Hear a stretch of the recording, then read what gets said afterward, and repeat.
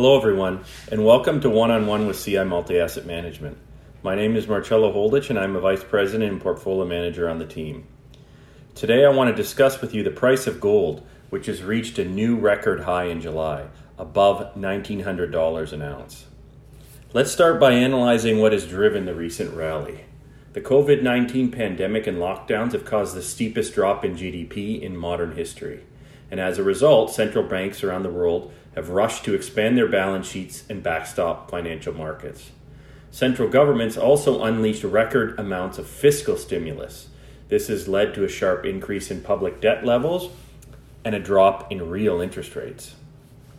As a result, gold and gold stocks have seen investors increase their allocations, and this has ultimately supported prices.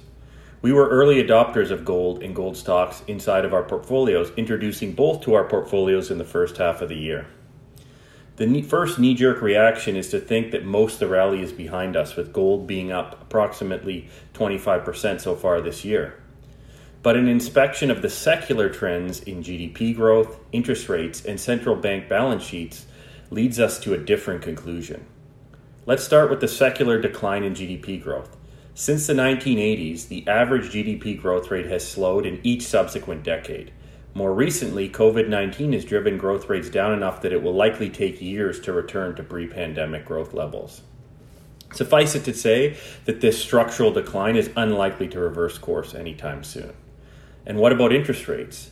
As economic growth slowed over the past several decades, we've also seen an increase in individual savings rates. These excess savings have been a driving force behind the secular decline in real interest rates. Once again, the COVID-19 crisis has accelerated this trend. So what about central bank balance sheets, which have risen almost in lockstep with gold in recent history? Well, central banks around the world remain committed to low interest rates and asset purchases. These are needed to support faltering economies and allow for the massive fiscal stimulus and massive public debt levels.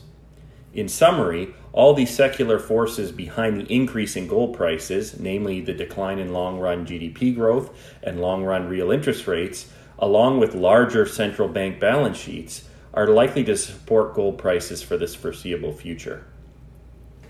In the short term, gold prices are also driven by volatility. The VIX index, a popular measure of volatility, remains at elevated levels, supportive of the price of gold. Fears of a second wave of a COVID-19 pandemic, the probably upcoming U.S. election, and geopolitical tensions with China remain top of mind for investors. We continue to monitor our gold and gold stock positions within our portfolios, adjusting our exposures based on these short-term dynamics.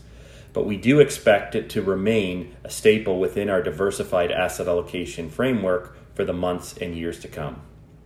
Hope you're enjoying your summer, and have a great day. Bye for now.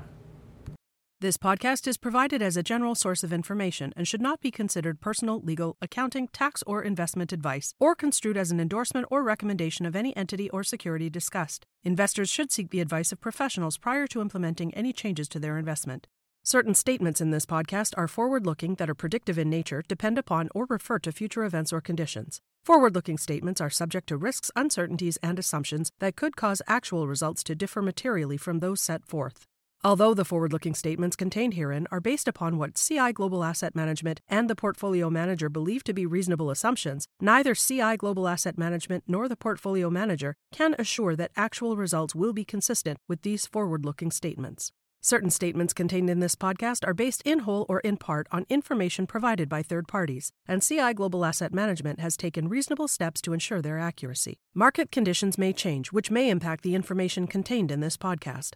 Commissions, trailing commissions, management fees, and expenses all may be associated with mutual fund investments. Please read the prospectus before investing. The indicated rates of return are the historical annual compounded total returns net of fees and expenses payable by the fund, including changes in security value and reinvestment of all dividends or distributions, and do not take into account sales, redemption, distribution, or optional charges or income taxes payable by any security holder that would have reduced returns. Mutual funds are not guaranteed, their values change frequently, and past performance may not be repeated.